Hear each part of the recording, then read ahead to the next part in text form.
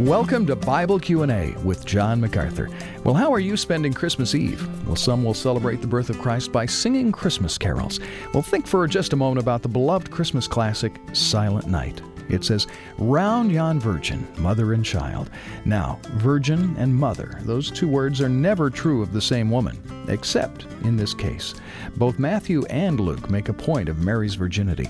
In fact, Mary herself asks the angel in Luke 1:34, "How can this be, since I am a virgin?" Well, John, why was it so important for Mary to be a virgin?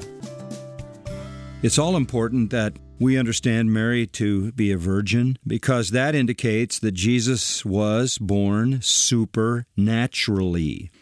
The design of God was to bring His eternal Son into the world in human form. A body was prepared for Him that began in the womb of Mary. In Genesis 3, it says, Satan's head would be crushed by the seed of a woman. A woman has no seed. The man has the seed. But all the way back in Genesis 3:15, you have a prophecy that a woman would have a seed and bear a son.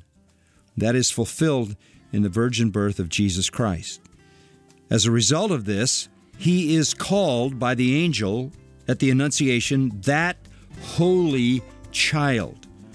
Mary is told that the holy child will be conceived in her by the Holy Spirit.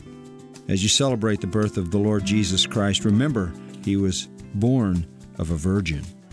Thanks for listening to Bible Q&A with John MacArthur. For more teaching on this and other topics, visit MacArthurCommentaries.com. On behalf of John and the team, have a blessed Christmas.